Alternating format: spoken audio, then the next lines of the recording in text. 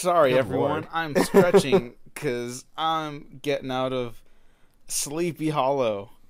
More like boring hollow. Am I right, Matt Garingo, my co-host? Listen, you.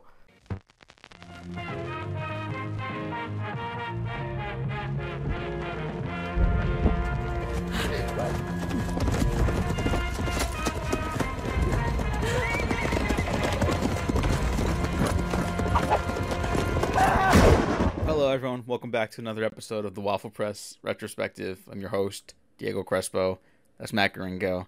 It's spooky season, and it's also sleepy season because we're talking about Tim Burton's Sleepy Hollow. You gonna make a bunch of sleepy jokes? Yeah, there's Is that your not, gag there's not a now? lot of sleeping in this movie. Is this your gag? Yeah. Listen, you. Matt, this was a recommendation by you for this Halloween Yes. because it's a spooky film. It's Tim Burton. It's before he fell off the wagon. It's arguably the last one before he fell off the wagon. Arguably. Some people defend Big Fish. Big Fish is fantastic. Big Fish, sure.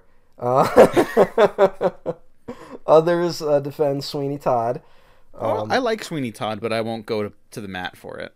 Yeah, it's a good movie if you're a lunatic. Then he does Alice in Wonderland and never recovers. So I don't think even Big Eyes has any defenders really.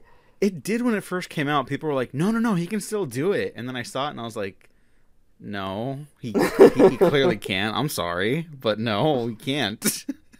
And, that's whatever.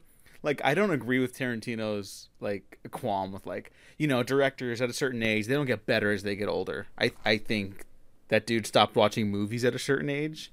Mm-hmm. Because some directors do get more interesting. Scorsese is still fucking knocking out, 5-star movies. Constantly. Or at the very least, 4 out of 5-star movies, Yeah, you know? I bet you though he doesn't like late era Scorsese. Yeah, but Tarantino, I like all of his films. He's a coward. Tarantino's so weird because sometimes he goes to the mat for a movie where I'm like, yeah, that movie kind of does deserve more defense than it gets, and other times he's like, yeah, but The Fighter is a modern classic, and I'm like, no. Or everyone's favorite film from 2011, Green Lantern. Oh yeah, he did like Green Lantern. Or was it 2010? I don't know. No one remembers Green Lantern. No one cares. Yeah. It truly doesn't matter when Green Lantern came out. Yeah, but Tarantino liked it, and everyone was like, what? And he always looking on has 10 that. years later, once again I ask, what? But then he was also on the Planet of the Apes reboot train before everyone else. He was Rise of the Planet of the Apes is actually really good. That's true. Yeah, hit and miss. I don't know why I'm dragging Tarantino. He has nothing to do with Sleepy Hollow. But he also thinks Joker's brilliant, which is just I'm at a complete loss for that one. That one makes sense. It's a bad film, but that makes sense for someone like him. I don't see it. If he's as big a fan as Taxi Driver as he claims to be, wouldn't you want to just murder Todd Phillips? No, because I don't endorse murder on my podcasts. No, I'm not saying no. I I know what you're saying. Yeah, I don't particularly understand either. But the point being, Tim Burton's lost it. Unfortunately, he's still, I think, he became Tim Burton for a reason. He became one of the most well-known, well-respected filmmakers because he was almost untouchable at a point. And all of his films, even the really bad ones, tend to be visually interesting, at least. I would say Sleepy Hollow might be his best looking film. It is, yeah. Thanks by, to cinematography by Emmanuel Lubezki, who is a god among mortals. He's one of the top 10 cinematographers working today, easily. Mm-hmm. And he doesn't make a lot of movies. But this is also just a good throwback to an era where you could build an entire town for your fucking movie. Yeah, we should do that again. Yeah, it would be great. I think studios underestimate how much people want to see something like that. I would say studios underestimate how much people want to see something like this. Hey. I think this movie, if it came out on Netflix today, I think would be a huge hit. I think people would not shut up about it. Maybe, yeah. And for good reason, because I think this is a really fun movie. Yeah, this is a super fun movie. I think it's a blast. I love it. Yeah. It's And a little frustrating for me, but we'll get into it. Yeah, there's one part in it that's like really bad. I'll go there. I'll just say that. But I can look past enough because this isn't like shooting to be high art, really. Mm-hmm. It's trying to be like the best version of a like Hammer horror style slasher film Yeah. ever made, and I think it succeeds on those terms.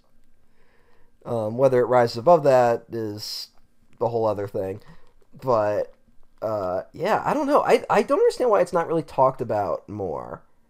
Because there's so much good stuff in it. Yeah, I don't understand either. Maybe it's like because we've all rightfully turned on Johnny Depp.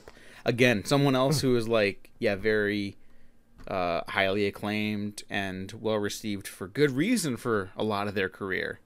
And also rejected rightfully now. Yeah. But like, you know, he was like at one time a really fun leading man. Yeah, he's good in this. He's really good in it. Yeah, what is that? Also half the cast of every film from Great Britain is in this film, which is also the cast of every Harry Potter film. Yeah, basically, it's a stacked cast of like thespians And Casper Van Dien. Yeah, and Casper Van Dien, and they're all just getting mowed down by a headless horseman. Like, they give these very stately performances, and then they get their heads cut off. Yeah, and that was kind of like part of my problem in revisiting it, because it is like a super entertaining movie. Go check it out if you haven't seen it. I hadn't seen it in a very long time. And I think the problem with the film is the problem I have with even like the best of Tim Burton. Even Batman Returns kind of has this problem. That the movie doesn't really settle for too long. He constructs these great production design looks, this wonderful atmosphere, and I just want to kind of live in it a little longer. Mm-hmm. And the way Sleepy Hollow's paced, it just doesn't let you. Which is kind of fun, but like, because it's like a ride, you know? It feels like you're on like a movie version of like a haunted hayride or something, you know? Yeah. Which is great.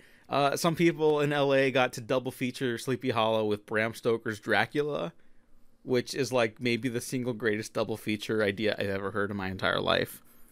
That's a pretty good one. Yeah. But I wish this movie was a little bit longer. I don't know if I would talk about the length, but I have to disagree a little bit. Okay. I think this is one of his more realized worlds that he's ever done.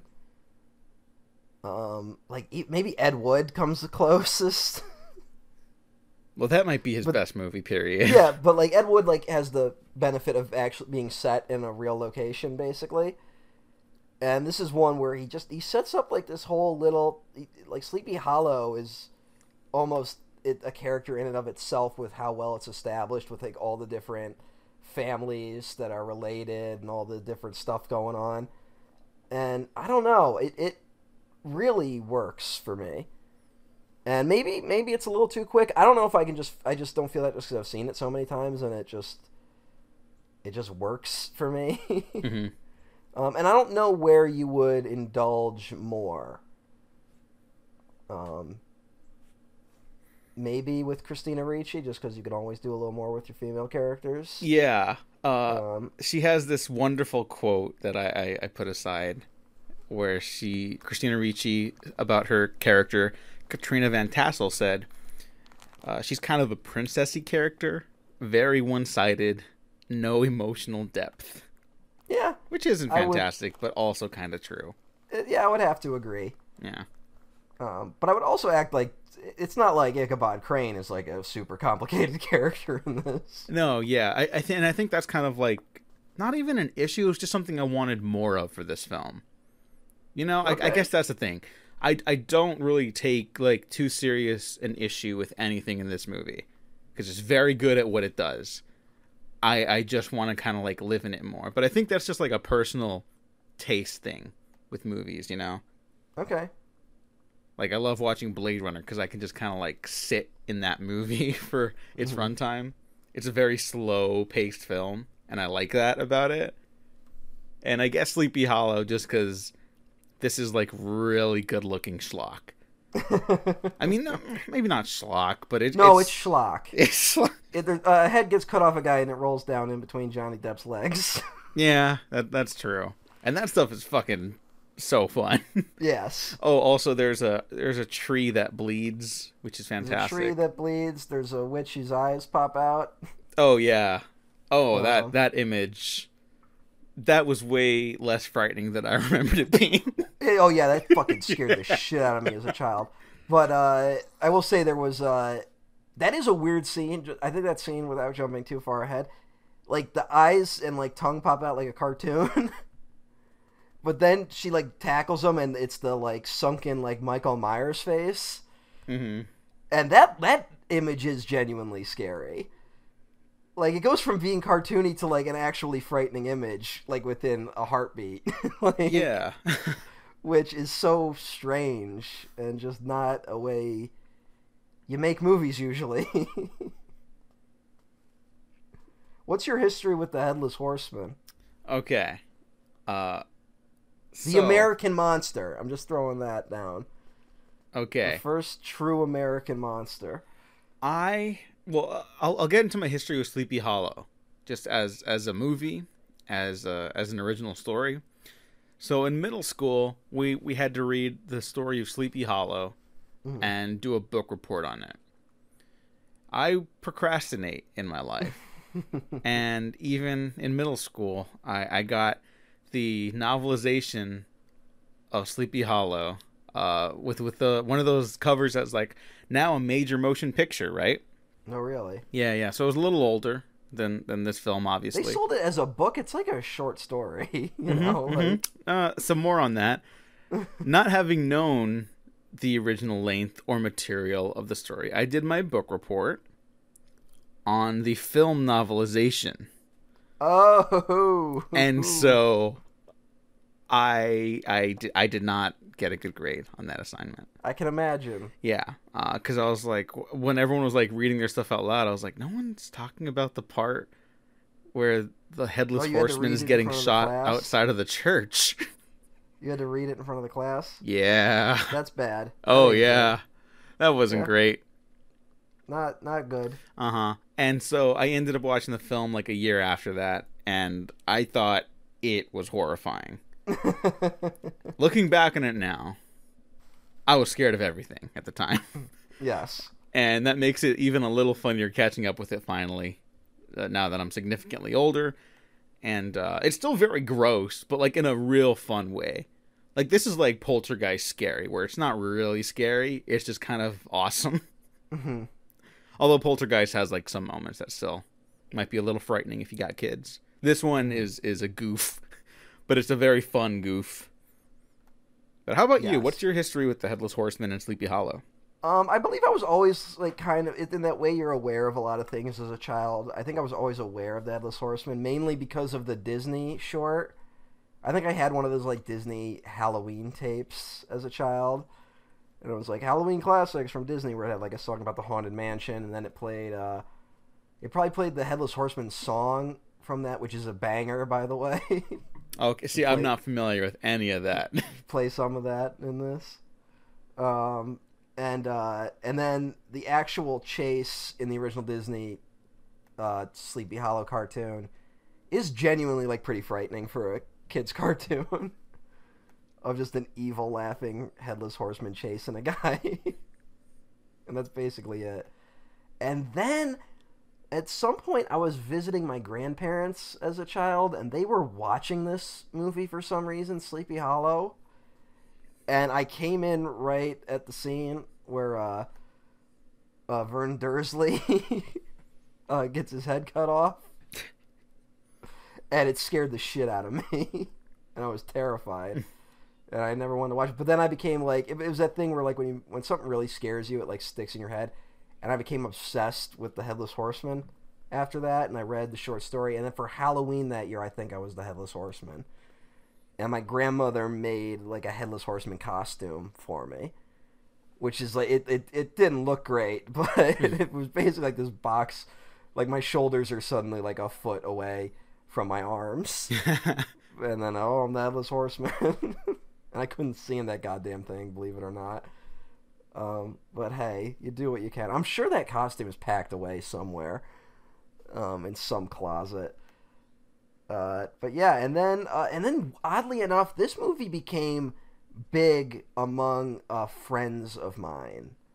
A friend of mine named Mark Hayes, who I still know, it was like big in his house, so like he showed this movie to everyone at some point, and then we all kind of became obsessed with it. And I'd seen it a lot over and over again as a kid, and then I went through a phase, which I did with a lot of stuff from my childhood, where I didn't like it, but then I kind of came back around to it. I'm like, no, this movie kind of rules. And I still feel that way to this day. I think I stand by my claims. It's super fun. It's very atmospheric. I wish I got to sit in it a little more. And I actually think the writing's actually really solid. Mm-hmm. Like how it introduces the mystery elements, and how like Ichabod's like a man of science and he has to go up against the unexplainable.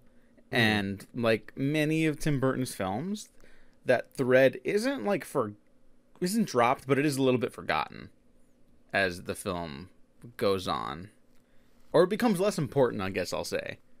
Like the conflict becomes more about like the chase and the excitement than being character based, which is fine, but it does feel like there's a slight missed opportunity. And again, it's just because I don't feel the film goes far enough. Not that it doesn't have it. I do love the setup that Ichabod, because you know the thing about. I'm assuming you eventually read the Sleepy Hollow story. Nope. Oh no! All right.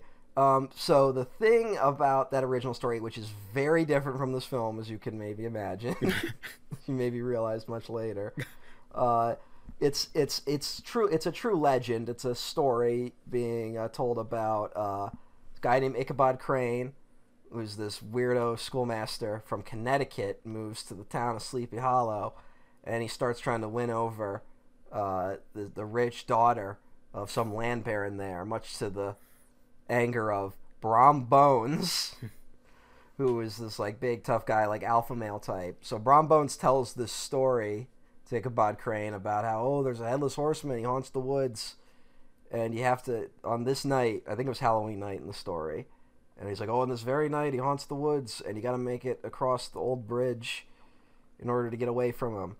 And of course, Ichabod Crane, on his way home, he runs into the headless horseman, gets chased. The next day, there's no sign of Ichabod Crane. And the last thing Ichabod saw was the headless horseman throwing his own head at him. And the next day, there's no sign of Ichabod. People find hoof prints at the bridge and a shattered pumpkin. And the story kind of implies that there was no headless horseman. It was all Brom Bones. And Brom Bones just scared him out of town. That's the implication of the short story. That's the implication of the Disney film as well. So there's a weird sort of makes sense where it's like, okay, Ichabod's going to be this forensic scientist, and he's going to come and expose the Headless Horseman as just a regular person, and there's nothing mystical or superstitious going on at all. And then halfway through, it's like, nope, the Headless Horseman's real. Which I kind of just love that shift. Like, it doesn't really make sense, but I love it. That it's a weird, like, okay, it's going to be about old forensic science. Then it's like, nope, it's not about any of that shit. Yeah, and maybe that's why I feel like the character stuff kind of trails off towards the end a little bit there. But I like that they do, now that I have that context, I like that they do basically do that original story in the first, like, 20 minutes of the film. Yeah, they sneak it in with Casper Van Dien. Yeah, who throws a flaming pumpkin at Johnny Depp. Yeah, they worked in the original story because I guess that's what you got to do in all these fucking things. Yeah, but that was fun. That makes it more fun in hindsight. Yeah. Brom Bones basically doesn't get much to, but that just might be because it's Casper Van Dien. I don't know. I kind of like him in this, where he's just kind of like he's like a Gaston type. Yeah, well, that's 100% the Brom Bones energy. Mm-hmm. Like that's totally. So I guess he's giving the right performance. Yeah, but he's really only in like 3 scenes. Mm-hmm. It's like the introduction when Ichabod shows up at the town, and then Who are you, stranger? Like gets all aggro with him immediately. Yeah, and I was like, all right, like once the film like reveals itself, like that's the vibe they're going for. I was like, all right, I can get on board with this for sure. It's that scene, and then when he chases Ichabod, and then when he shows up to defend the town from the horsemen, I feel like there's a chunk missing there. I feel like I could have used a little bit more of him in the first half, but I like that the film's just like chopping everyone down. Like, yeah, the only like survivors are the main 3 characters. Yeah, basically, yeah. Sleepy Hollow fell apart immediately after the end of the film. Yeah, yeah. There. No one lives there anymore. They all left. It's an abandoned town now. Mm-hmm. And I believe you can go to the real Sleepy Hollow today, and you can find like the remains of the covered bridge. Oh, I think that's still there, like the foundation of it. That's pretty cool. Yeah, I've never been. I should go one of these days. But you got to go when it's like real foggy. Oh, absolutely. You got to go around Halloween time. Perfect.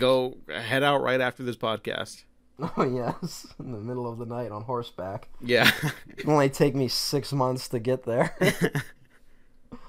Speaking of, like, too few scenes, Christopher Lee shows up in the beginning of this, and all his scenes are over by the time the credits roll. Yeah, that's a bummer. Where it says, also starring Christopher Lee.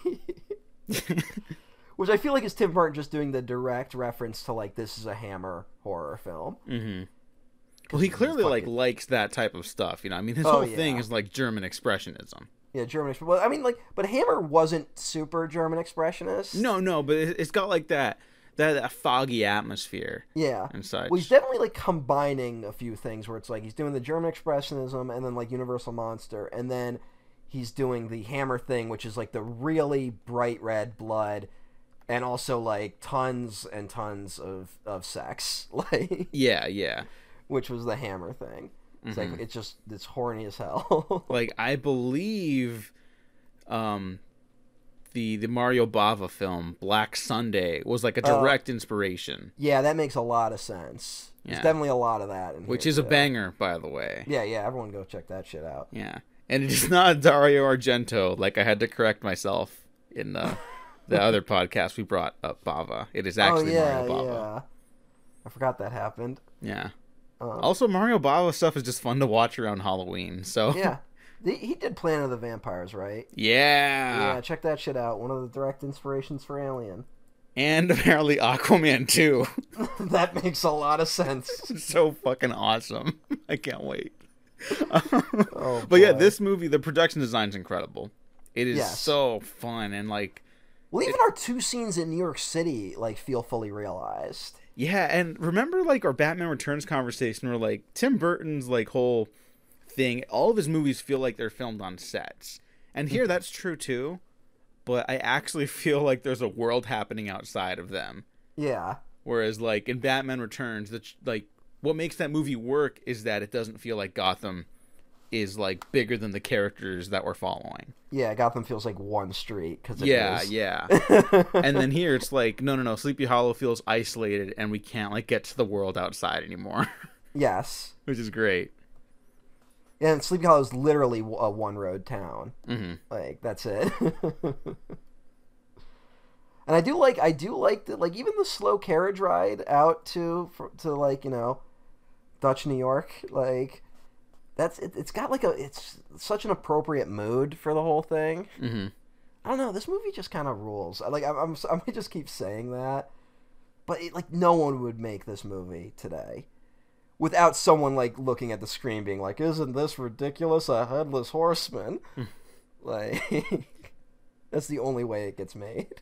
Yeah, and I guess we're just gonna like talk about the movie in depth. I don't think we'll break down everything individually. I can talk about the beginnings a little bit, just because I really like he comes into town. He's already got a problem with Brom Bones.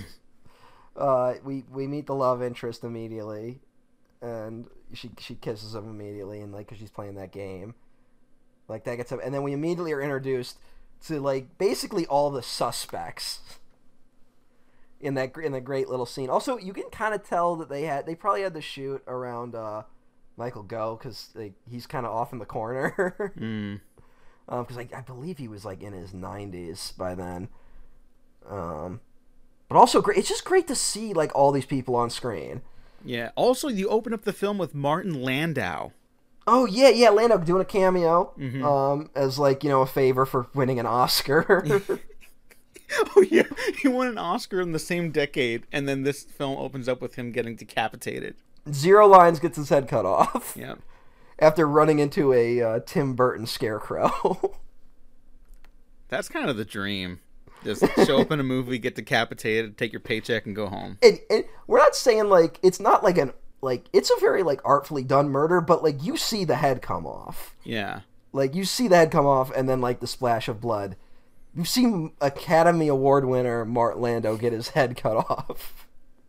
I feel like not to be all, they don't do movies like this anymore, but like they really don't. And also like decapitations, not to get all weird about it, but like there's like an art to making them like really fun or really scary. And this movie makes them really fun.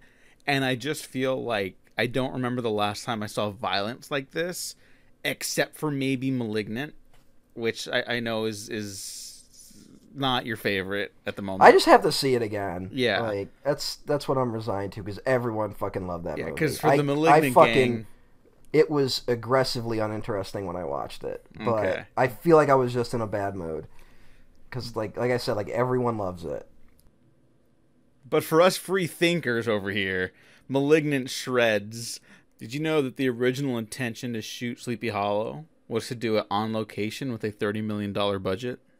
Hey now, that sounds like a terrible idea. Yeah, that's why the budget is actually $70 million, and they left the New York area to go to the UK. Was it going to be like, was the original version of this, it feels like they might have been trying to do like a modern day Sleepy Hollow. I don't know anything about that, but it sounds like the intention was to do it, like to keep it a period piece. Okay. But maybe the original plan was to do it without the supernatural elements. Maybe the plan was to keep it like grounded in reality. Like I'm pretty sure the murder aspect was always going to be there. Mm-hmm. But maybe they were going to try to do, again, this is all speculation. We're just talking out of our asses here. But maybe they wanted to do like a thing where Ichabod Crane was going to have to solve like the series of murders, and it would have been like, oh, you think it's Casper Van Dien? Oh, no, he's dead. Oh, you think it's one of the Eldermen? Oh, no, they're dead. And then it would have been the reveal of it, again, spoilers, but like the stepmother. Okay. That she was going to be the Headless Horseman? Yeah. Like she's that's controlling a worse him in this idea. film. Because, you can't trust women, of course. That's what this film is saying, obviously. Yes, that's exactly what it's saying. Yeah. But that's a worse idea, frankly. Like, I get where that's coming from. Mm-hmm. I mean, I'm only assuming that because, like, $30 million, even back then, is, like, not a lot of money to make a movie like this. Well, that's why I just assumed it was modern day, and, like, that would be the only reason to shoot it in Sleepy Hollow. Mm-hmm. Like, there's no other reason. But let's talk about the suspects, the cast. We got Michael Gough as Notary Hardenbrook, Ian McDiarmid, the fucking Emperor himself. Yeah. As Dr. Lancaster.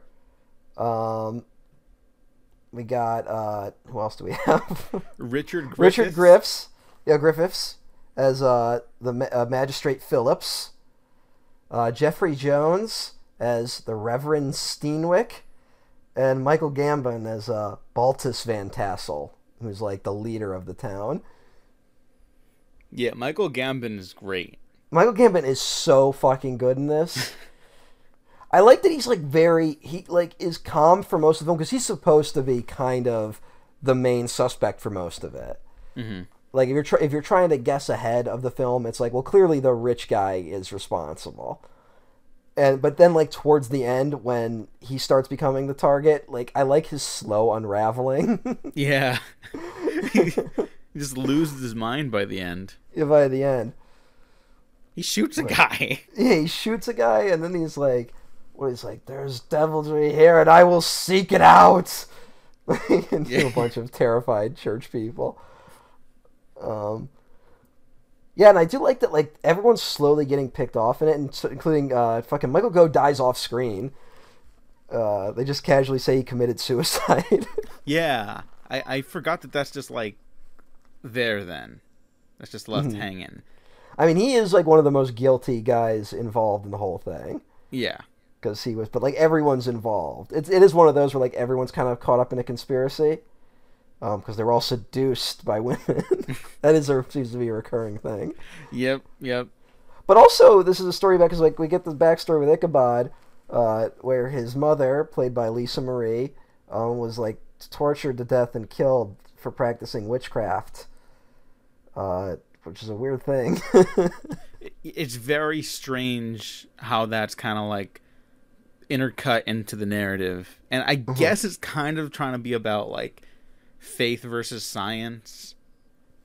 I don't know how well it melds these two narratives together, but I will say the flashbacks look incredible. No, they look incredible, and it's like it's a well done, like, scary sequence. It's upsetting. It's very upsetting. I think a lot about the image where Ichabod's father, Peter Guinness, in the flashbacks, he's walking through like that white church with the black robes on the red carpet, and it looks like amazing. Well, I think in this, you really get to see like how, like, it's so obvious like how Tim Burton came from an animation background, because so much of his scenes are just like meant to explode like visually. Like, he's very good at visually told sequences. He struggles when trying to connect them together. Yeah, that's huge... I will say straight up failing of this film. That's the one thing I think is genuinely a problem. I don't think it's a failing here. I just think that... I think here he's actually very benefited from the fact that he has to do a complex mystery story, because he's almost forced to stick to a structure. That in a film like maybe Batman Returns, he kind of is allowed to go off in like a million different directions. Yeah. And that can be a problem if you're trying to tell a story. And I mean, you can even see it in his later stuff. Like I saw that Charlie and the Chocolate Factory he did a little while back, and that's like a terrible film. But there are moments in it where you can really see like his visual eye, and like one of the few guys in animation who was able to jump to live action and like retain some of those animation qualities. Like, who else has done that well? Like, maybe Brad Bird, you could argue. Yeah, his Mission Impossible fucking slaps. Yeah. It's the best one still, but even then, he's not like doing like Tim Burton. It feels like in a perfect world he would have just done all these movies as cartoons, like if they would let him. But he doesn't. Whereas like Mission Impossible is a Mission Impossible movie. Yeah. Like, you go for the action and the set pieces, not really the same stuff as like The who's Incredibles. Who's the guy who did John Carter? Andrew Stanton. Yeah, Andrew Stanton. And like you can see like him kind of struggling against the need to be a live action film. Wasn't fucking Brad Bird supposed to do like a earthquake movie or something? Something. I don't know. I don't know what he's doing next. I'm rooting for him still, though. Yeah, he's out in the wilderness a little bit. Oh, someone else who we rightfully praised, the Lego Batman director, Chris McKay. Oh, yes. He did The Tomorrow War. Oh. Remember that movie? Yeah, I've seen previews for it, and I don't believe it's a real thing. Yeah, it looks like dog shit. But none of the Amazon original stuff seems real whenever I see previews for it. Oh. You know? I don't know. Like, I kind of like the alien designs in that one. I'm not talking about like that. It's just like when you watch the preview.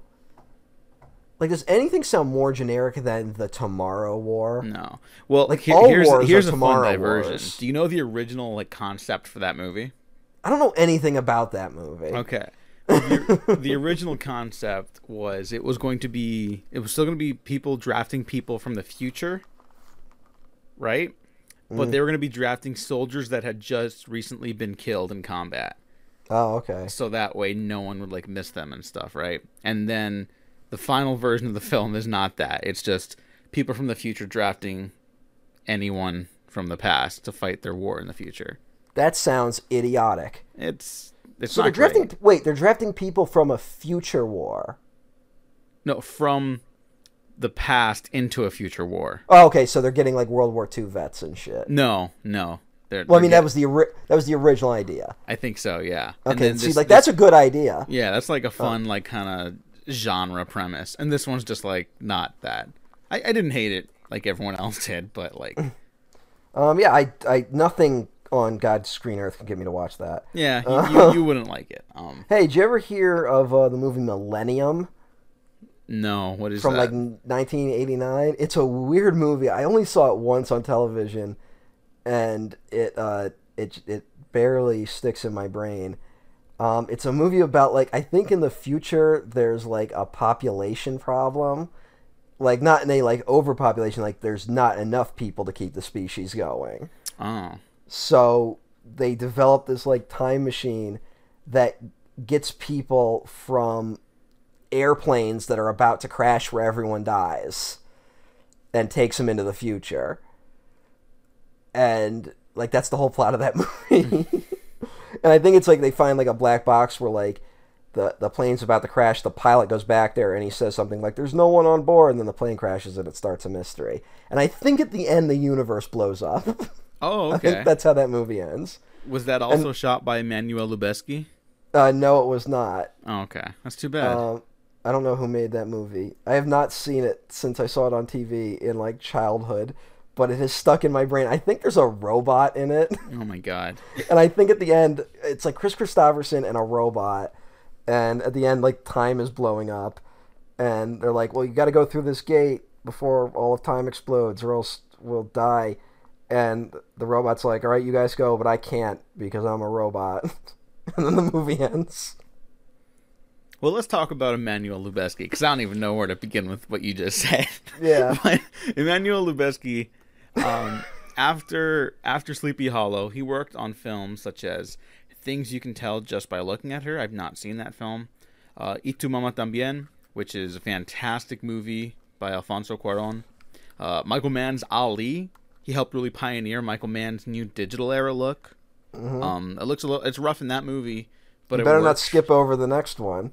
No. I'm saving that bullet. But I'll just bring it up now. He also worked on the Cat in the Hat, the Mike Myers adaptation of the Dr. Seuss story. I had forgotten that, and you know what? Makes a lot of sense now.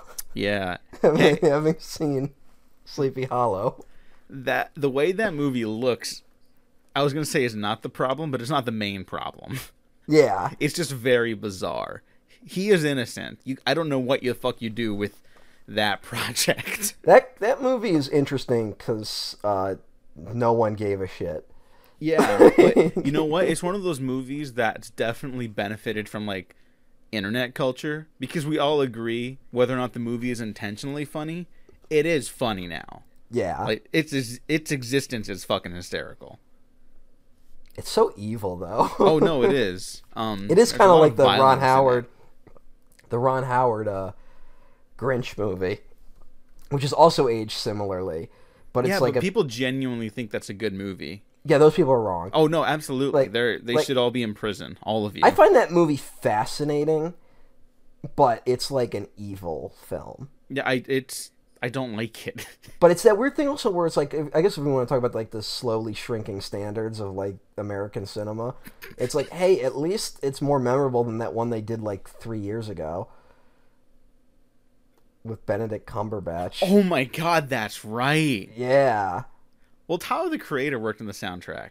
But yeah, you're right. You know what? All right, here's how people even then were like, man, that movie sucks, but Tyler the Creator did like an interesting cover of the You're a Mean One, Mr. Grinch. Oh, no. I haven't even listened to it. I just like Tyler the Creator. I listened to that shit. It's not like that amazing. Like, it wasn't like Tyler the Creator fucking just cashed a paycheck that day, which is fine. You know, and he's allowed to. He's one of my favorite working artists right now, so I just got a soft spot for sure. But I haven't even listened to his work on that movie. So thank God the studio responsible for Grinch is not making any more movies of any established properties that are very near and dear to the children of the world.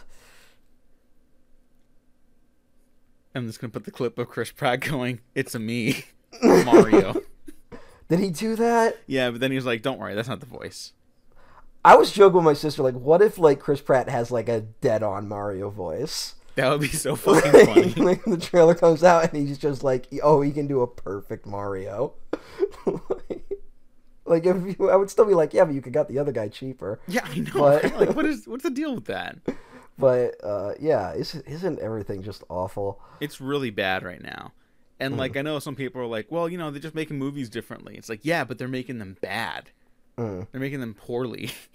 Like, not all of them. There's a lot of great cinema across the globe right now. It's really just Hollywood that's like sinking the ship at the moment. And I think once you understand that, it's easier to like accept the way things are and also try to plan for how to demolish the system from within. Yeah.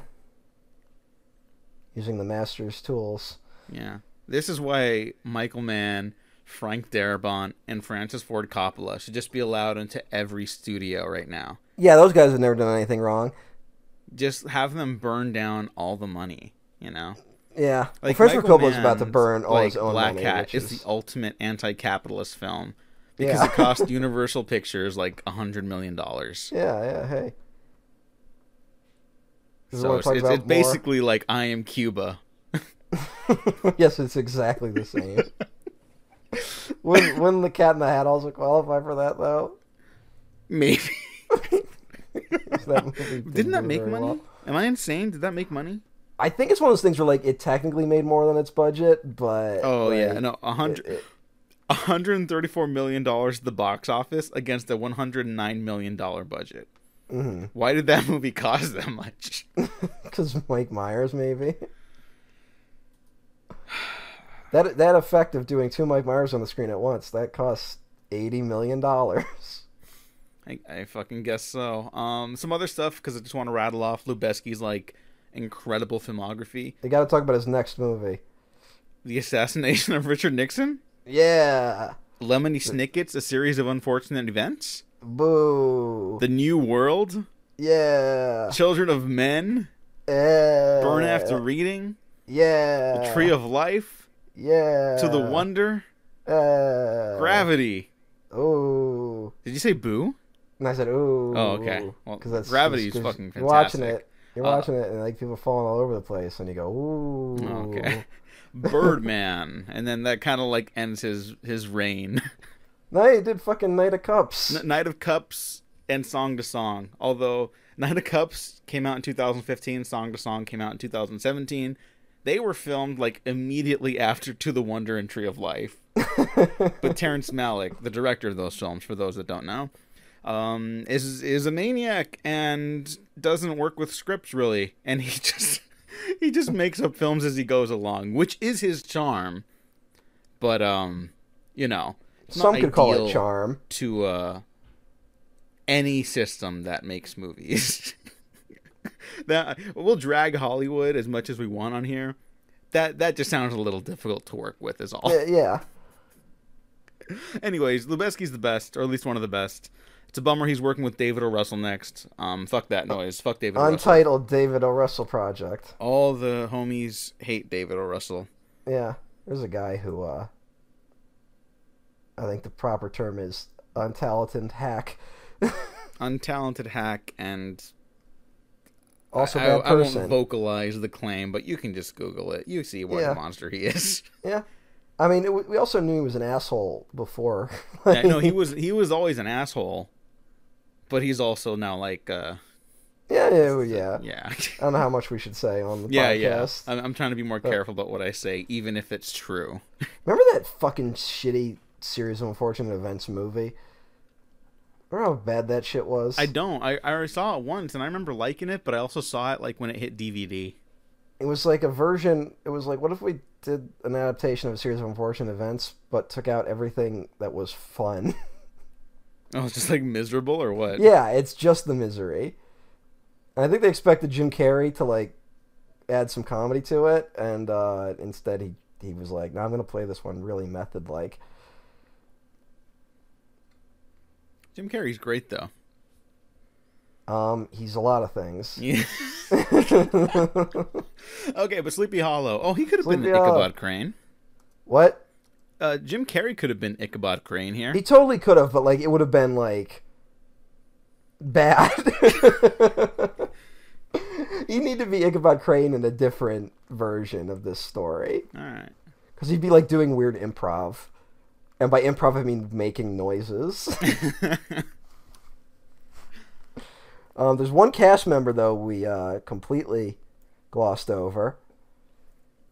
And that is Christopher Walken. Oh, yeah.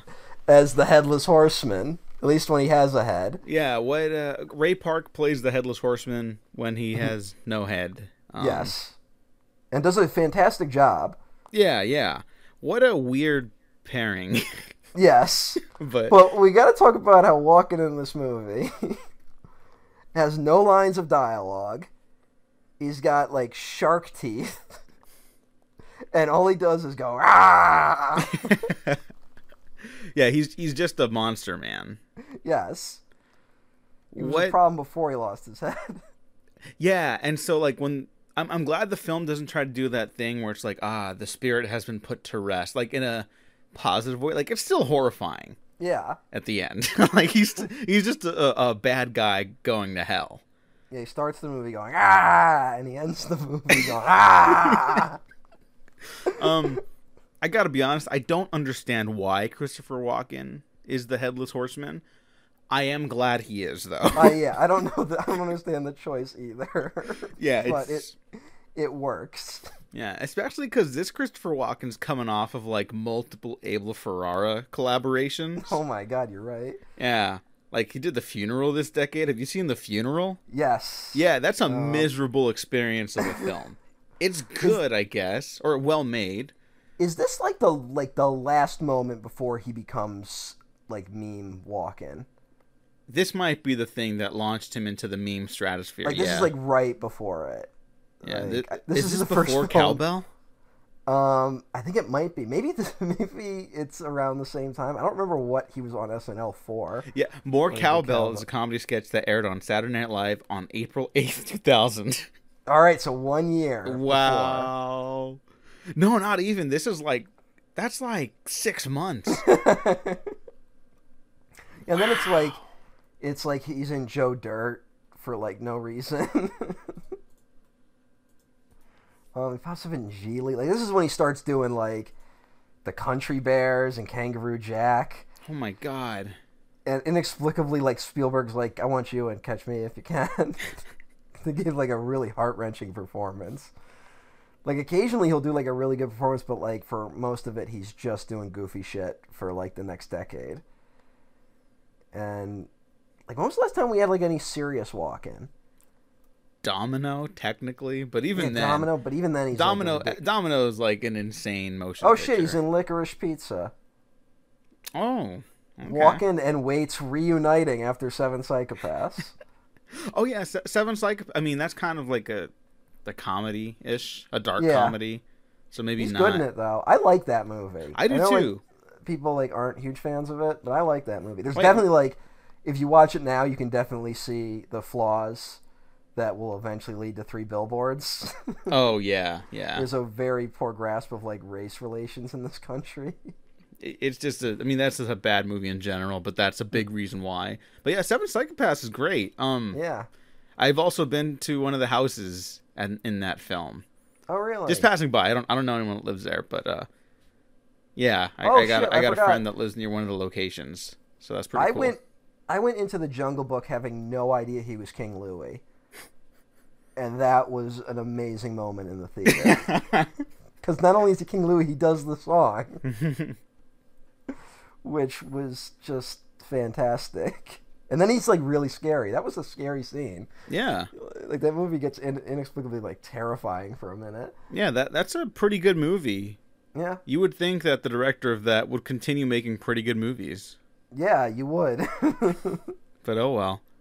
And then he does 9 Lives with Barry Sonnenfeld. Oh. I'm just looking at like his other movies, and it's just Oh, like, Barry Sonnenfeld. oh, Barry. What's up with that guy? Wild Wild West happened. Is Sleepy Hollow as good as the Wild Wild West? Significantly better. Yeah. Barry Sonnenfeld is credited as additional cat voices in 9 Lives. Wow. Glad he's As still well doing as that being cameo the director, thing. so. Yeah. Yeah. Just Let's see what else we got about Sleepy Hollow. Just play clips of Walk-In. I will say, like, I really do like how the mystery plays out in the beginning. I like the first scene when, like, the one guy who was supposed to be, like, watching the town gets killed, and they go and, like, find the body, and he's like, did you move the body? And he's like, yes, you never move the body. It's like, why? He's like, because you're not supposed to.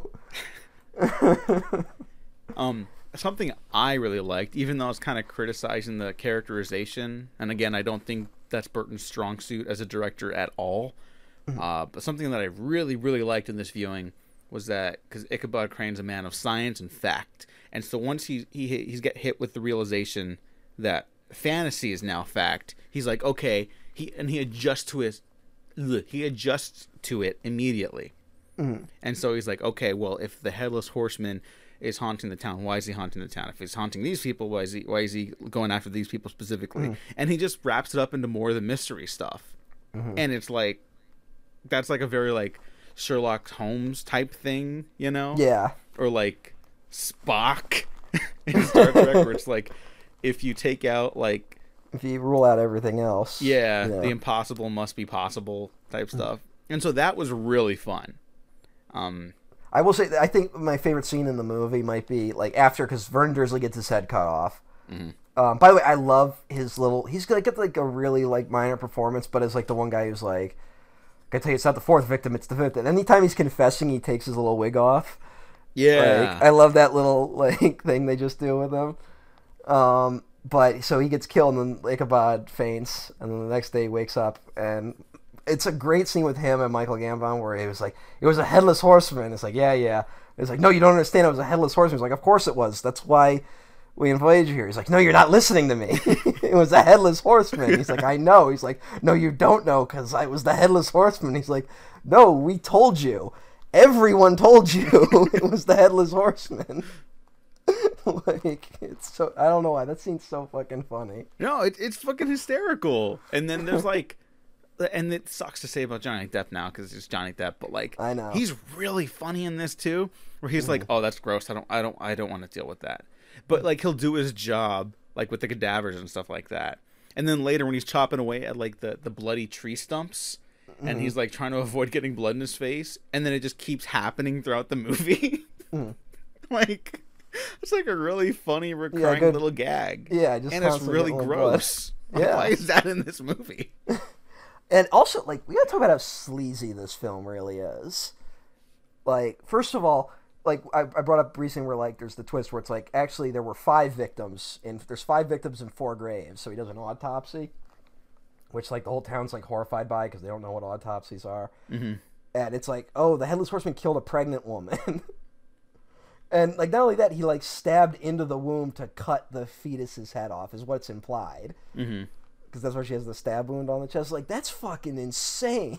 Yeah. That's in also, the middle of this movie. Another child gets decapitated, Yes! screaming to their death. We don't see the decapitation, thankfully. That would have been much, I think. But it happens, and you see him stuff something into a bag. You don't even see, like, the head. It's the child's head, but also he sees his mother get her head cut off, and the head rolls on the floor until her eyes are poking down at him. This is 5 minutes before Casper Van Dien is cut in half. Yes. In, like, a goofy fight scene. Yeah. Oh, but that rocks. But that scene, I will say, that's a very good scene, because with the little, what are those things called? Because she sets up the little thing to spin around to, like, entertain her child before the fucking horseman busts in. Like, doesn't he bust in, like, dual-wielding axes, too? Yes. Like, he's, like, fucking he's like shit. a super villain. Yeah.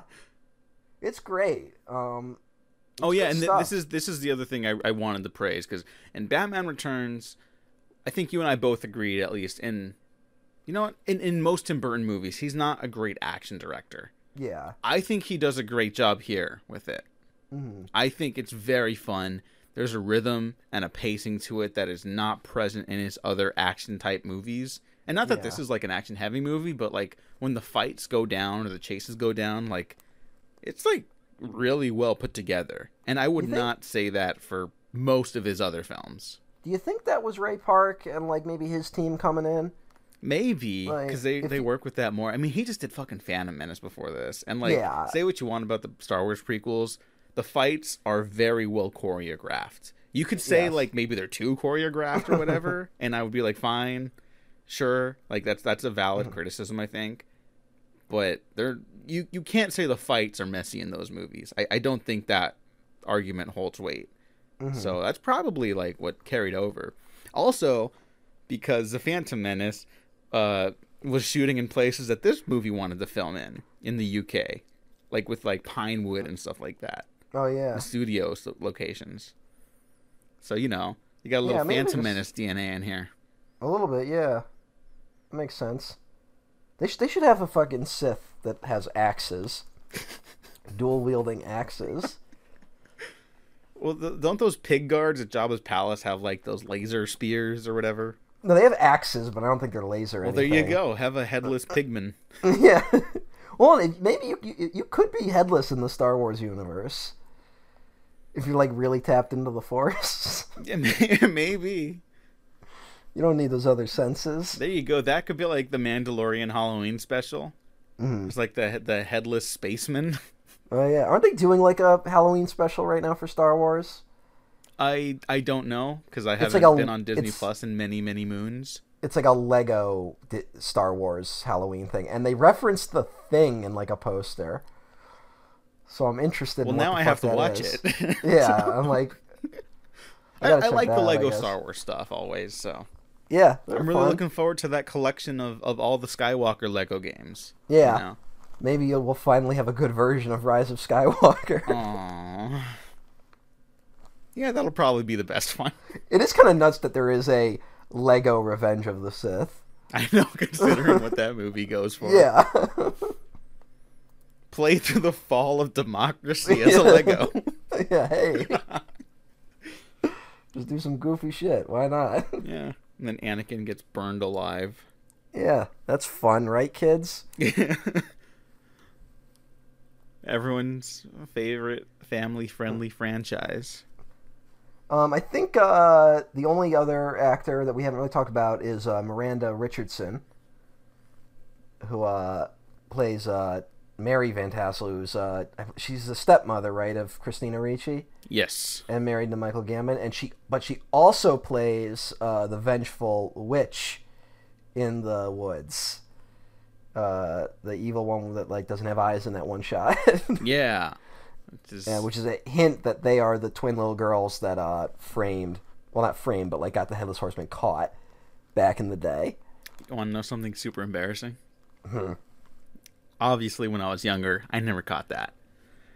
This last rewatch, I didn't catch that until the last flashback. Hey. Yeah, I was like, oh, it's the same actress. Oh, well, I mean, it's hard to tell. I mean, like, I get it. She's under a lot of makeup in the first witch scene, you know? Mm-hmm. But, yeah, because I actually thought it was, oh god, what's her name? Tim Burton's ex-wife. Helena Bonham Carter? For some reason in my mind, I was like, she plays the witch in this, because I just assumed she's still in, like, every Tim Burton movie. Yeah, I mean, there was a running joke on the internet about who got Johnny Depp in the divorce. That's totally fine for you to think. Yeah. You know? And I think it's not until the next movie, because they do Planet of the Apes together, because that's the thing where Lisa Marie in this was Tim Burton's girlfriend at the time. And she pops up in, like, all his movies from around then in, like, silent roles. Except for Ed Wood, where she's Vampira. Like, that's the only one where she has lines. Mm-hmm. She's that weird, like, bubble-haired alien disguise in Mars Attacks. And then on the next movie, Lisa Marie's still in Planet of the Apes, but that's where Burton meets Helen, and I guess he had an affair on the set of that film. And whoops. And that's where that happened. Interesting guy, that Tim Burton. Maybe it was her leaving. Maybe she was the secret ingredient the whole time. I mean, maybe. Lisa Marie. Maybe she was the secret genius. Yeah, he just took her ideas. Yeah, you never know. Mm-hmm. Mm-hmm. You really never know. Maybe that's why. Maybe Big Eyes is like a confessional.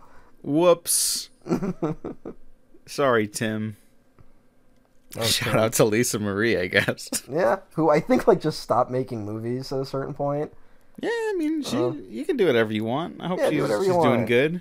She's fun in these movies, though. Yeah, yeah. I mean, she kind of just shows up to die in this one, but yeah.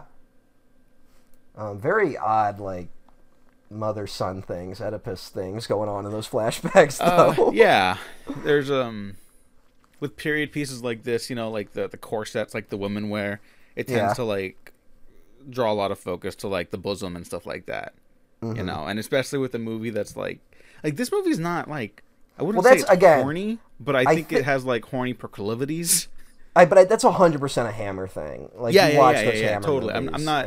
This isn't a negative. I'm just saying, like, it's I'm agreeing with you. It's definitely. But at the same time, we get like the weird Miranda Richardson, Jeffrey Jones sex scene, where she cuts her hand and is like rubbing blood on his back. Yeah. Okay. Was she like calling the Horseman with that, or was she just being weird?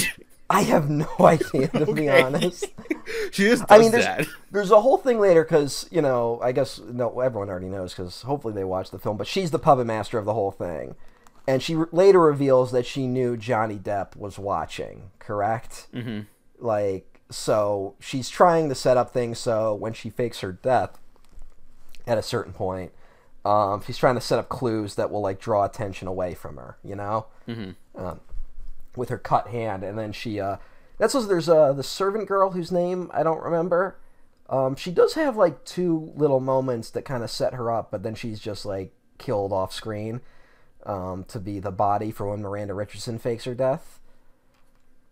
Which, you know what, hey, that feels like a clever little thing to definitely include that like someone would forget, where it's like if the Headless Horseman stealing their heads, you could totally like disguise someone's body. Yeah. Like, the mystery stuff in this is, like, really strong. Yeah, it's pretty solid for what it is. It's like a Scooby-Doo level mystery, almost. Is this the darkest episode of Scooby-Doo I've ever seen? Yeah, Scooby-Doo should totally fight the Headless Horseman. Yeah, like in that weird has era that not where happened yet? I feel like they might have at some point, but it was probably some guy, you know? Mm-hmm. Like, but there was that weird era where Scooby-Doo was fighting real monsters. Mm-hmm. Like Scooby-Doo and the Witch's Ghost, or Scooby-Doo on Zombie Island. Hell yeah. Like, you totally could have worked them in there. Everyone loves those movies, right? Yeah, Scooby-Doo and on Zombie Island, in particular, has, like, a real special place in my heart. And I think in many people in our age range's hearts. Yeah. Well, that was hyped as, like, this time the monsters are real. You remember all those commercials? Oh, yeah. Mm. And, but I mean, that movie also just like looks very good for a Scooby-Doo movie. Yes, like this got great atmosphere. Weird, yeah, it's like a weird. I guess it was like Scooby-Doo was like big on Cartoon Network at the time, so it was like we got to bring him back somehow, and they just started doing these direct-to-video things. So they did that for a while, and then there was that weird series that no one really remembers. What's New, Scooby-Doo? I remember Blink-182 did the song for that, I think. Right? Oh God, you're right. Yeah, what's New, Scooby-Doo? They're coming after you. We're gonna solve that mystery. I remember that shit. Also, it was such bullshit with the Zombie Island thing because there was literally a show called The 13 Ghosts of Scooby-Doo where he teamed up with what's his name?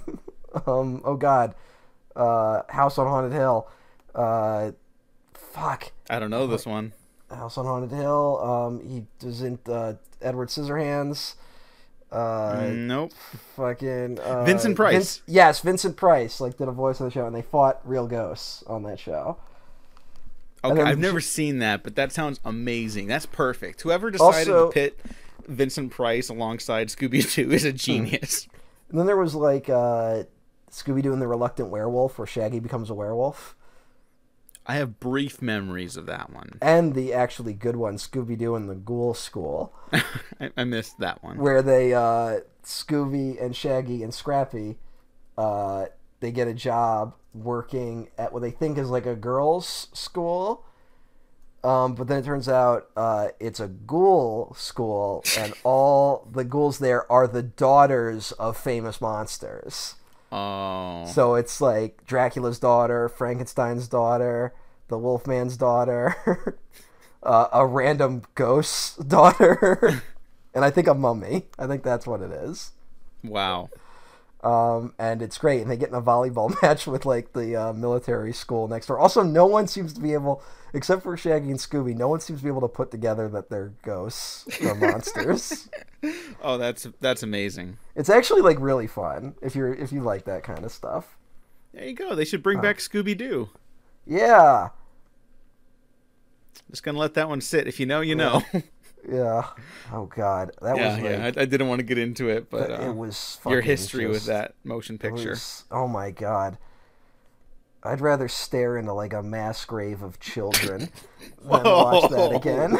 Whoa! I'm just being honest. That was one of the most hateful movies I've ever seen in my entire life. Whoa! that might be a bit much. I'd watched like just uncut footage. You could have just said like a wall of heads, like of in this like film. Atrocities. Just like the stuff that like you watch and you go like, there's really no hope for humanity. I'd rather watch that shit than Scoob ever again. Okay, so like, Scoob is your Mortal Kombat 2021. I guess. Yeah. There's no way Mortal Kombat's that bad. I'm sure it's bad. Fucking. Let me ask you this: does Tracy Morgan show up as Captain Caveman? No, but there's literally no Mortal Kombat in the movie called Mortal Kombat. Yeah, but look, there's also no mystery solving in the Scoob movie. Okay, so it sounds like they're both equally a plague. No, because Tracy Morgan shows up as Captain Caveman. And fucking, oh God. I'm cool with Tracy Morgan. I'm cool with Tracy Morgan too, but it's fucking, he's Captain Caveman. Ugh. I wanted to just die. Like, that was really like a, like, oh, there's no hope moment. Like, I was truly, like, it was a fucking grim movie. Everyone had that moment with the fucking Space Jam: A New Legacy. Like, they have no fucking idea. Really? Like, Because I'm not watching that.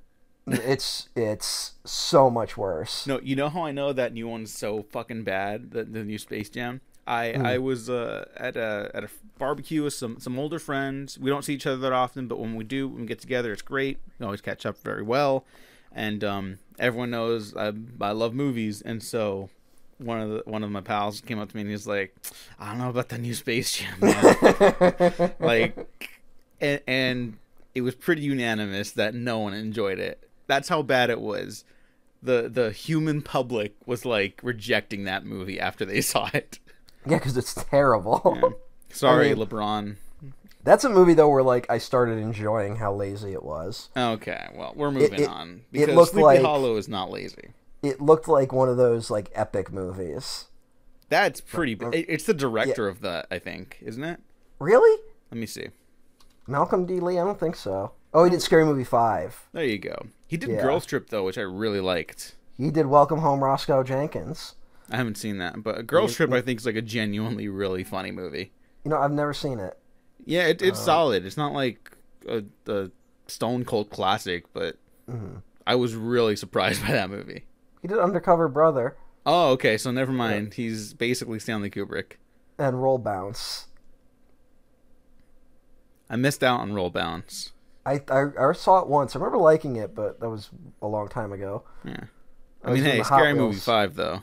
Oh, yeah. That was the movie where it, like, totally showed, like, you gotta release those scary movies, like, immediately, because it sat on a shelf for, like, a year. Oh, no. And, like, all the references were dated by the time it came out.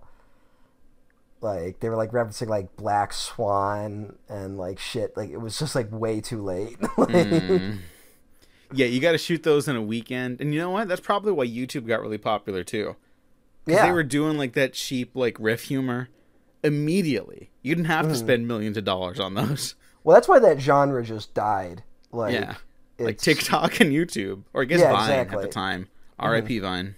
And the sad thing is, like, it's the one instance where YouTube, TikTok, and Vine were, like, monstrously better. Like, yeah, it's just ugh. Although I did see a pretty funny Michael Myers TikTok. Yeah, I saw that too. Yeah, good stuff. See it, and it's funny, and it's like 30 seconds. Yeah, keep it up, internet. More of that. That's all you need to do sometimes. Michael Myers should fight the Headless Horseman. Hell yeah. Like, I mean, not for this trilogy of Halloween movies, obviously, because that's not what they're going for. But, like, you know, the next one, just get really schlocky and stupid. With Jordan Peele being, like, the horror guy he is now, I think you could totally talk him into doing a Key and Peele reunion where they meet the classic monsters. Oh, God, that would be awesome. Yes! And do, like, an Abbott and Costello type film. Yeah, exactly. That's exactly what it should be. I wish Keanu was a bigger hit. I know, yeah. Because that could totally, like, pivot them into that direction, too. And obviously Jordan Peele's, like, what a fucking filmmaker. Yeah. But I would love to see that, what you just pitched. I would, too. Oh, my God. That's great. All right, back to Sleepy Hollow. I guess we can wrap things up pretty quickly. Yeah. Because I do love the scene at the church, which you said it raised a lot of questions for you. Yes. Where after Notary Ridenbook has Hardenbrook has committed suicide, and the magistrate got his head cut off. Like, people are slowly getting picked off. There's going to be like a rally at the church to denounce Ichabod Crane. And that's when Michael Gambon realizes he's the target of the Headless Horseman. Yeah. And he comes running in, and he's just Michael Gambon at his craziest. Really wish he could have brought some of that energy to later Dumbledore. Yeah, he does it in Goblet of Fire, and people are like, hey, it's not like the book. Yeah. And everyone who says that is a coward. You know what was so infuriating upon my rewatch of those movies? No, that seems great. No, but like he has this great take on Dumbledore in the third one, which is his first movie, where he's basically Wizard Columbo. I never thought of it that way. Like he just plays he plays stupid the whole time, but he really knows what's up, and he's great. And they never bring that Dumbledore back. Yeah, like I like the Harry, just put your name in the column. Yeah. But if they had kept that through line, then it would have been like, Harry, just put your name in the Goblet of Fire. No, I would have. Wink. You still could have done that. Him freaking out. You kind of need that moment, which is I think something that the book fans don't get, because it's supposed to be like Harry doesn't really realize like the danger he's in that moment. That movie doesn't make any fucking sense though. No, but you're right on the money in agreeing with me, because I'm correct about that. Yes. Scene. All right. What do you think about the church scene? How did this happen? Like, it's got a vibe that the rest of the movie doesn't like have, I guess. Like, because the movie's very like trashy and like real sleazy and pretty schlocky, but this like escalates it into like a different like category of fantasy schlock, I think. And I don't know if because I mean it escalates so quickly, like so quickly. And there's other stuff I've been watching for not too much for spooky season this year, but like a lot of stuff that deals with like mass hysteria and all that. And it's interesting to see it how often these things like whether or not they build up to them properly. Right?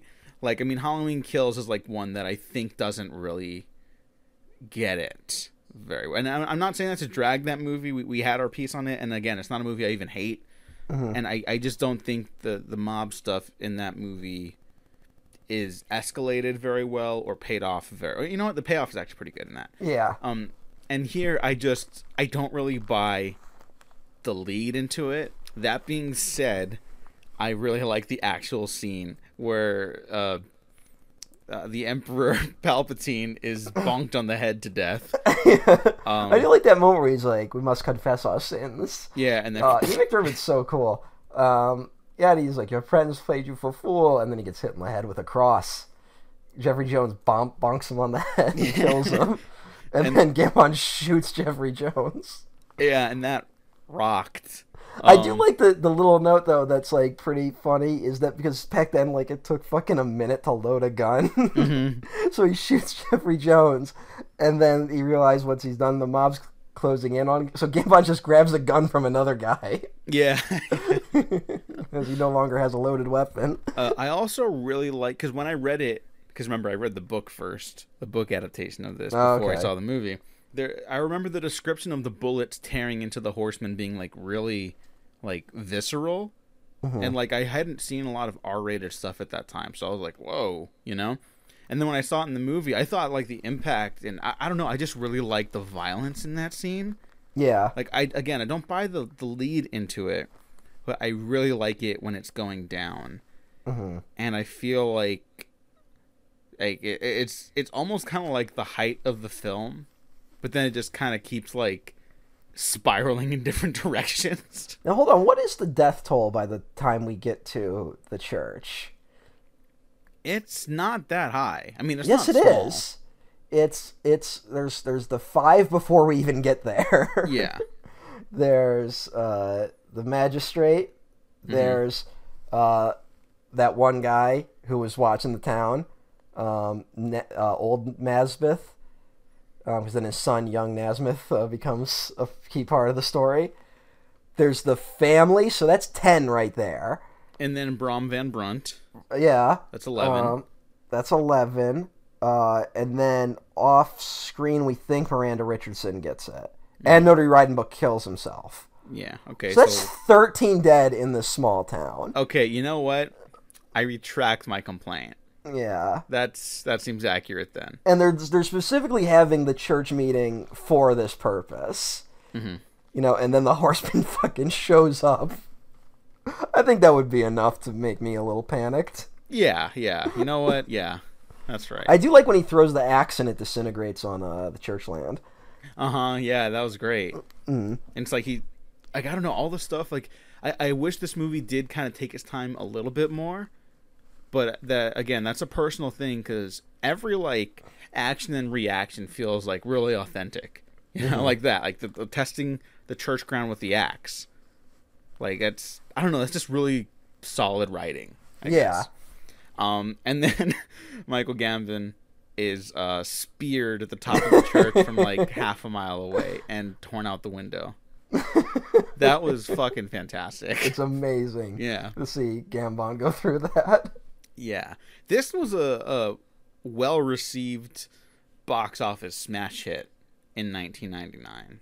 Hell yeah. And it deserved every penny. Absolutely. For that scene alone. Yeah, that was amazing. That's probably my favorite, like, kill of the movie. Yeah. And it's, like, my favorite stunt for sure. I just like the cleverness of it, where it's like you establish, all right, the horseman can't get into the church, and so then the horseman improvises this. Like, he's really unstoppable. That's what's fun about him. It's just like, he's gonna fuck, you can't get away from this fucker. Yeah, like, you know, it's not a very scary movie, but you totally believe that, like, no, that's like the Terminator coming at you. Yeah. Like, you're not stopping that shit. Which is a good vibe to give the Headless Horseman.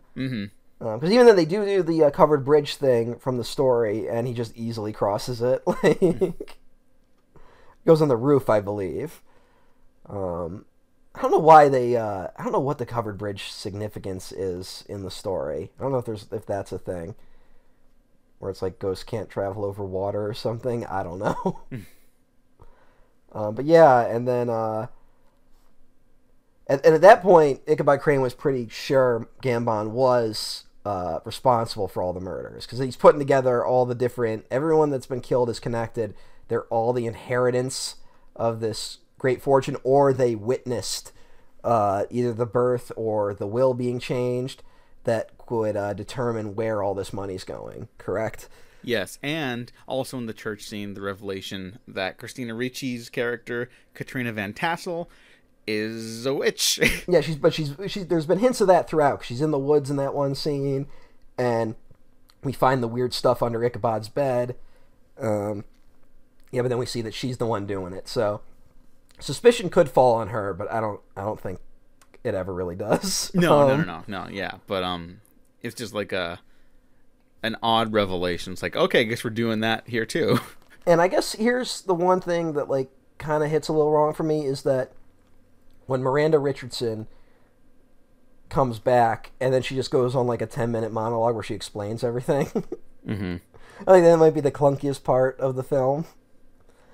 Yeah, I didn't know why she was telling her that. There's an argument to be made that the reason she's doing it is because she knows young Masbeth is there, and she's trying to like lure him out a little bit.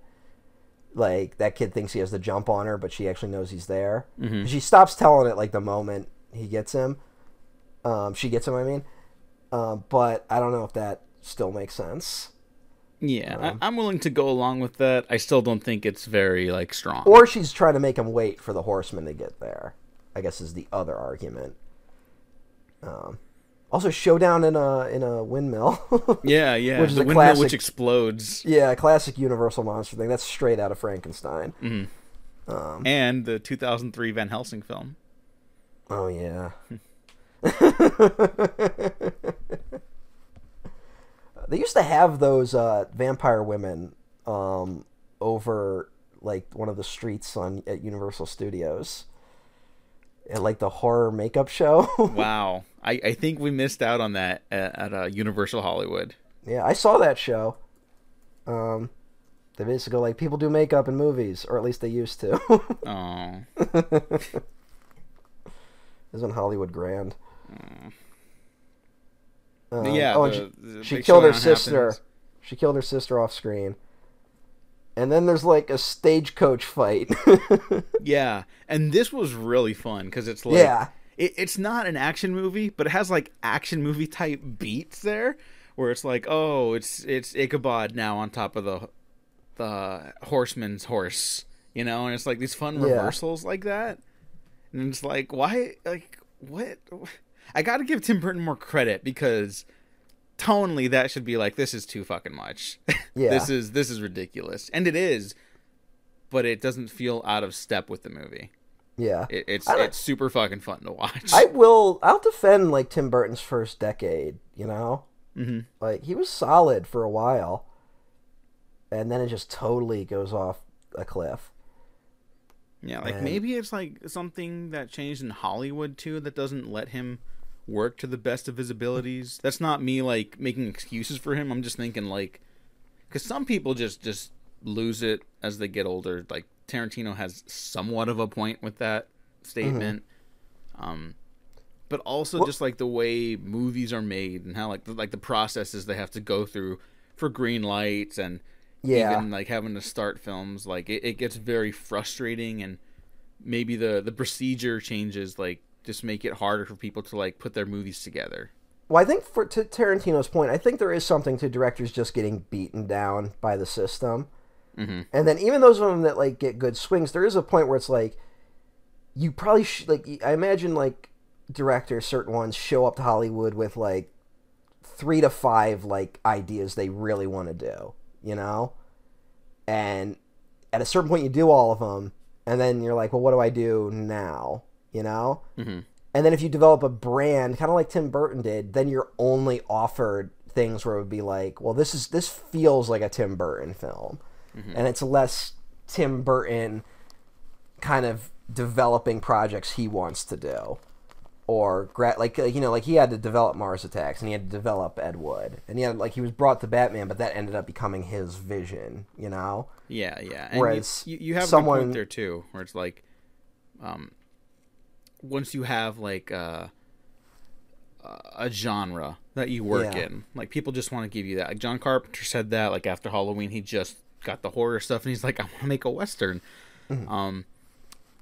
Kirstie Wilson Cairns, who co-wrote 1917 and just co-wrote Last Night in Soho, very fun listen on the Team Deacons podcast. But she mentions how like she did this screenplay for a film that's coming out next year, I believe. It's called The Good Nurse, and it's about one of the most prolific serial killers in American history who maneuvered through the American healthcare system. And so it's like a story about how the healthcare system literally like puts people in harm's way here. Mm-hmm. And she was like, okay, that's like, I'm not really interested in serial killer stuff, but you know, I was interested in that story, so I did that. And then it sold, and then other studios were like, we have this serial killer idea. We have this serial, and she's like, whoa. I'm not interested in that. And then Like, I think she was getting offered like a Spy Kids type thing, and she was like, I don't, I'd put waterboarding in it. I don't want to do that. It's really, really fun listen. So go check it out. There's more actual history there. She will be co-writing the Taika Waititi Star Wars film. We'll see if that happens. I'm we'll starting see. to think all these announced things are not going to happen. Yeah, well, yeah, everything's up in the air right now. Yeah. Tim Burton's Star Wars would have sounded really cool 25 years ago. I don't know. I don't even know if I would have been into that. No, just let him do one, you know, like a middle of a trilogy type thing. Why, has anyone watched Star Wars Visions out there? Some people have, and everyone that has said, yeah, this is awesome, more of this. Yeah. And then everyone else who is like 90% of the planet is like, what Star Wars Visions? Which isn't great. You know? Yeah, not great. But like that to me is what I want more out of Star Wars, where you just do like anthology series. Yeah, you know? Like some people don't want trilogies at all anymore, and I'm like, no, do them, but don't worry about connecting them to anything. Yeah. Like, just say it takes place a long time ago in a galaxy far, far away. That's literally all you need. It's not real. Yeah. Don't want to. I got to really stop myself from relitigating Star Wars on here every episode. Yeah, I mean, Star Wars is fucking cool. That's why. Yeah. It's just we want it to keep being like interesting. It's just so sad that like I really feel like Last Jedi really like kicked the doors open for like you could do anything now in like a really cool way, and then Rise of Skywalker did like everything it could to shove it back in a box. And that's a shame. But hey, yeah, we get a great chase. Walken eventually gets his head back. Oh, I fucking love that visual. Yeah. It looks just cheap enough without looking tacky to be like really gross and like nasty, and the tendons wrapping around the skull again, and the way CGI used to be kind of fun before it just became everything.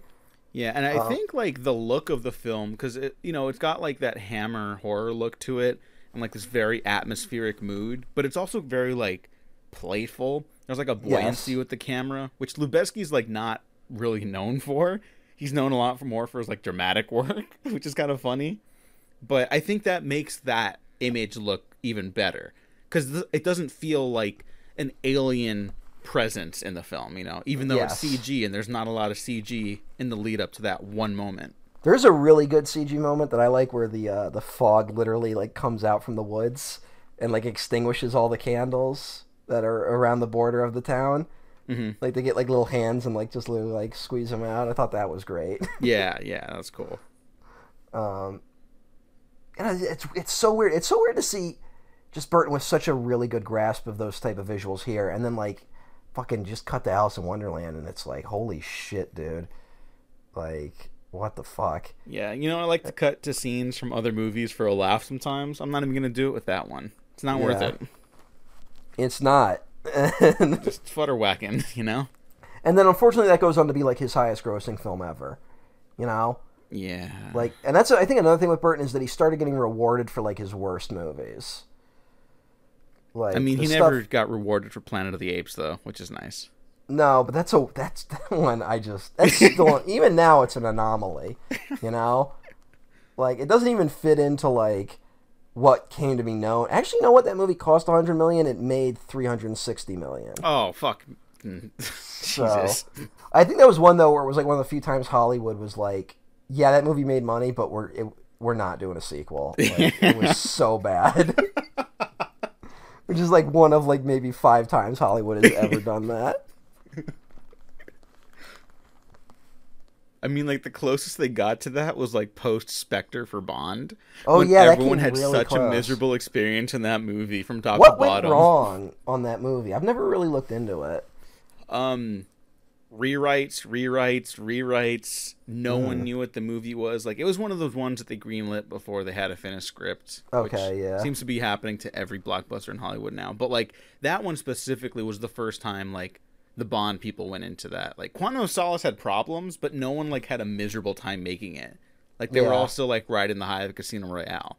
Whereas Spectre was like fucking daily like leaks online. Like the call list leaked online for that movie. That's fucking crazy. Yeah. How did that happen? And so just no one. I mean, Craig, what did he say? Like, I'd rather slit my wrists than do another one. Mm-hmm. And it's just like, dude. Like, Yeah, that was. I understand like everyone had a terrible time. You know what was weird? Do you remember this about that movie? They did like a cast announcement for that movie, like kind of like it was like a Comic-Con panel, but they did it in England to like the British press. yeah, I do remember that. And That's crazy. I think they thought they were gonna get like a Comic-Con style reaction, but it's the British press, Mm-hmm. and it was just like very muted and awkward. And it was like it's like, oh, here's Dave Bautista. He'll be playing a guy named Mr. Hinks or something. Yeah. And everyone's like, all right. Like I remember that being like really weird. Well, the British don't have fun. That's their whole thing. Well, yeah, because it's a fucking miserable country. It's a fucking just miserable, miserable country. Yeah. And their just sole goal on earth is to make everyone as miserable as they are. That's the only goal of the British Empire, and it's worked. And you know what? In that sense, Spectre was a huge success. Yeah, in that regard, Spectre is the best Bond film ever made. Do you remember how they were like trying to make it seem like Christoph Waltz wasn't playing Blofeld in that? Yeah, and I think Like- stuff like that is a huge part of the problem, where it's like, Yeah, like, dude, just come out and like then play with the new dynamic. Craig hasn't had like a crazy scheming global villain. Like Silva's the closest you get, and that's a very personal villain, which is why that character works, I think. But like, you know, go fucking all out. I will And say they like just, I've been refused to with that character. I've been a defender of Spectre, and I think I would still defend it. But I think now when I look back, it's like now No Time to Die has kind of perfected everything Spectre was trying to do. Yeah. Like, because that was like the shift where it felt like Spectre was really an attempt to go back to classic Bond, but like with the new style, with like weird like torture devices and like world destroying plots and stuff like that. And then it didn't totally work. Yeah, but I respected the try, and then No Time to Die comes out, and it's like, oh, that's a better version. Yeah. Like I can live with Spectre. I've been too harsh on Spectre, but it is kind of fun to drag a little bit. As I can ultimately live with Quantum of Solace, which I know a lot of people defend that one. Yeah, because I'm it's not fucking good. I'm not a giant fan of it, Mm. but I don't think the action's that great. Like, I just get bored whenever an action scene starts in that one. But it was trying. Quantum of Solace was trying some stuff. You can feel it, like, kind of. It has the high of Casino Royale. Mm-hmm. It's trying to like, let's kick this up to a next level, and then like people are like, no. Like, It's like, that's not why we like Casino Royale. yeah.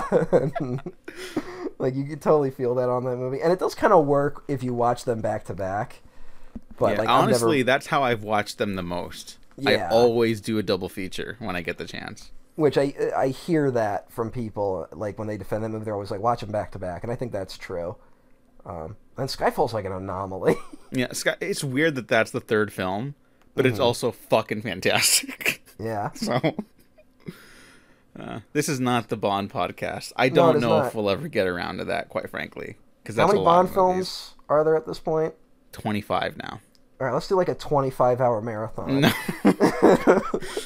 Just streaming on Twitch for 25 hours. Yes, and we can only talk about each movie for an hour. That, if we could do like a fundraiser or something. That could Yeah, be you know, something. all the people that listen to this. Yeah. You know, the huge groups of people. But then will we also work in the 1967 parody version of Casino Royale? No. Where Orson Welles played the villain. Maybe then.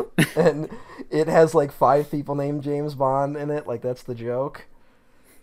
Like, it's like David Niven's James Bond, and then Peter Sellers is James Bond. Well, you know what? If I could get all the Dublin listeners from the SoundCloud to check out that idea. Hold on, you forgot. I was about to announce one more James Bond. Woody Allen is James Bond. We're definitely skipping that one. And then what about Never Say Never Again? No. The return of Sean Connery in '83. Everyone's Directed favorite. by fucking Irvin Kershner. Oh. So you see, like, you're like, no, we're not doing that. But then you're like, No, I'm still saying no.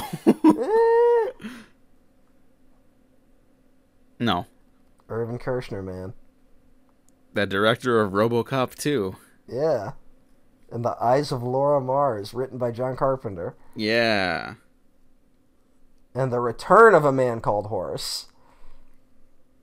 Anyway, Sleepy Hollow is really good. It ends Hollow's with great. the horseman And biting off the stepmother's lips.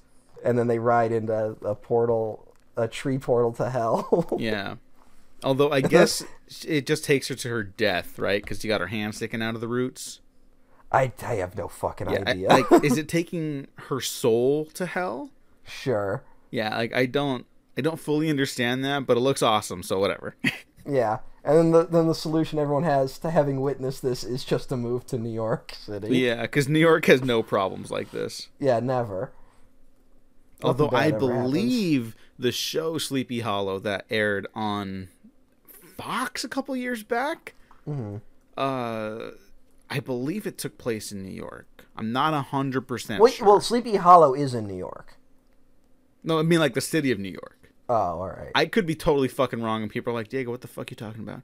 But that's to my recollection from the advertisements. That's the case. It also co-starred. It says here. First of all, they basically combined two Washington Irving stories, Legend of Sleepy Hollow and Rip Van Winkle.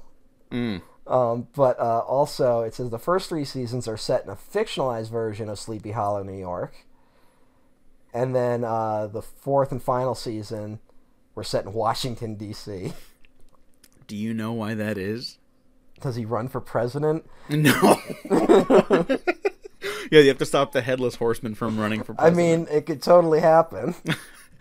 Well, they had a crossover with Bones, which is, like, insane. Remember how long Bones lasted? Wait. The Headless Horseman exists in the Bones universe? I guess so, yeah. What the fuck are we doing? I don't know. But Nicole Berry, co-starred in the first 3 seasons of Sleepy Hollow. She was the reason a lot of people watched. She's a great actress. One of the ones that never really got her due so far. I hope she gets it soon because she's really good. And like, check out Miss Juneteenth for anyone who's curious. And then she got written off the show because she was sick and couldn't make schedules, and she wasn't allowed time off to recuperate properly. And so they wrote her out of the show and they killed her off. And then that's why it got canceled, because those last people watching after the first good season apparently left after they killed her off because they were like, what the fuck is that? And so the show got canceled because everyone was upset at a horrible decision that she has literally crippled an actress. She has an autoimmune disease, which is something I have. So, fuck those people. Yeah. Yeah, fuck them. Yeah. And fuck that show. I'm not watching that shit. Yeah, fuck that. But she's really talented, and I hope she continues getting more interesting opportunities than that fucking bullshit. Anyways, the Tim Burton Sleepy Hollow is really good. It says Pandora showed up on the show. Yeah, I guess they fought monsters Betsy on that Ross? show regularly. Betsy Ross shows up? What? What the fuck is this show? Is the Headless Horseman not the main villain? I thought it was, but again, I only know it from advertisements and the news fallout from that unfortunate decision making. Well, people are fucking morons. Yeah. Anyways, Matt, what else you think about Sleepy Hollow, the movie?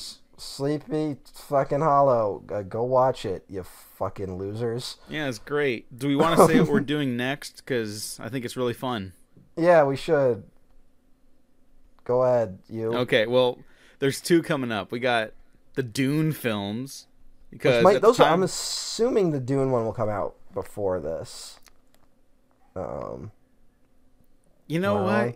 Yeah. Okay, so then I'll just say the next one, what we're doing for Halloween basically now. Bram Stoker's Dracula. I think we're gonna miss the John Carpenter one this year, but we did Big Trouble in Little China over the summer. So I'm just gonna say Halloween Kills was our like Carpenter thing. Okay. Like, we barely talked about the music in that, but the music in that is pretty good. Yeah, well, because it's John Carpenter. Yeah, he doesn't fuck around. Yeah, Bram Stoker's Dracula, Halloween. Yeah, probably before Halloween. Yeah, just yeah. So you should watch that movie if you haven't seen it. If you like some of the 5, that was what is determining people like suddenly going like, let's watch that movie. I think people just want like cinema that feels alive, and that movie feels like the most movie ever. Not to be like a real fucking cool guy, but I when did you see Bram Stoker's Dracula? Like, it's always kind of existed in my mind. This isn't the Bram Stoker Dracula episode, but like it's always kind of like been there for me. I definitely caught some showings on HBO. Mm-hmm. I think the first full time I sat down to watch it was like probably college, late high school. So I saw that early movie. 20s, late teens. I think I saw that movie before all you fuckers out there. Yeah, probably. All you fucking schmoes. I know some older relatives had a movie night at some point, and I caught like glimpses of it, and they're like, "You can't watch this." That's one of those weird ones where my dad's like, "You know what movie fucking rules? Bram Stoker's Dracula." And I'm like, "Really? You like that?" He has weird ones like that. He's like, "You know what movie fucking rules? Dune." And I'm like, "Really?" So yeah, go check out the Dune episode that is coming out before this. I guess I didn't. Even I have no idea. I was just guessing. No, because Dune, we got to have that out for the for all those post Dune weekend heads. Release. All the Dune heads are demanding it. Yeah, and apparently there's a lot of you. So yeah, apparently there might be enough to get this movie to make fucking money. Let's fucking do it. But until then, Matt, where can the people find you? Let's Dune it. No. For more great content like that, follow me at EmperorOTN1 at Twitter.com. Not Twitch yet? No, I fucking can't get that shit to work. Okay. My internet is terrible. Okay. So, okay. One of these days. I'll have to go Alice. back to Twitch. Yeah, we gotta do John Carpenter. Invite me on. I'll just yell while you're playing. Okay. Yeah. Oh yeah. I could download the thing on my PC and I'll play it like that. Yeah. Yeah. Speedrun. John Carpenter's The Thing video game sequel. You know what? Let's look up on speedrun.com. John Carpenter's The Thing. Okay. But until then, you could also find me Take a guess. The Diego Crespo. Check out the Waffle Press on Twitter, YouTube, SoundCloud, Spotify, iTunes, and Patreon. And my guess is 4 hours. No, not even close. 2 hours. Nope. 1 hour? 39 minutes and 21 seconds. That's... How? I don't know. Well, you know what? That's not a very dense game. It's just confusing, design-wise. It's also, it says here any percent, so like I don't know what the rules are. Okay. For most people. I don't know if there's a stricter version. And also it seems like only 5 people have ever done it. So... It wasn't a very popular game. Really? I find that hard to believe. Although they should remake it. That's one that deserves to be remade, because you can make it good now. Yeah, and by remade I mean start from the ground up and make a completely different game. Yeah, go back and look at the cool concept art that the artist did for the game pitch. It's very cool. Yes. But yeah, until then, thanks for listening. Thanks for watching. We have been professionally unprofessional.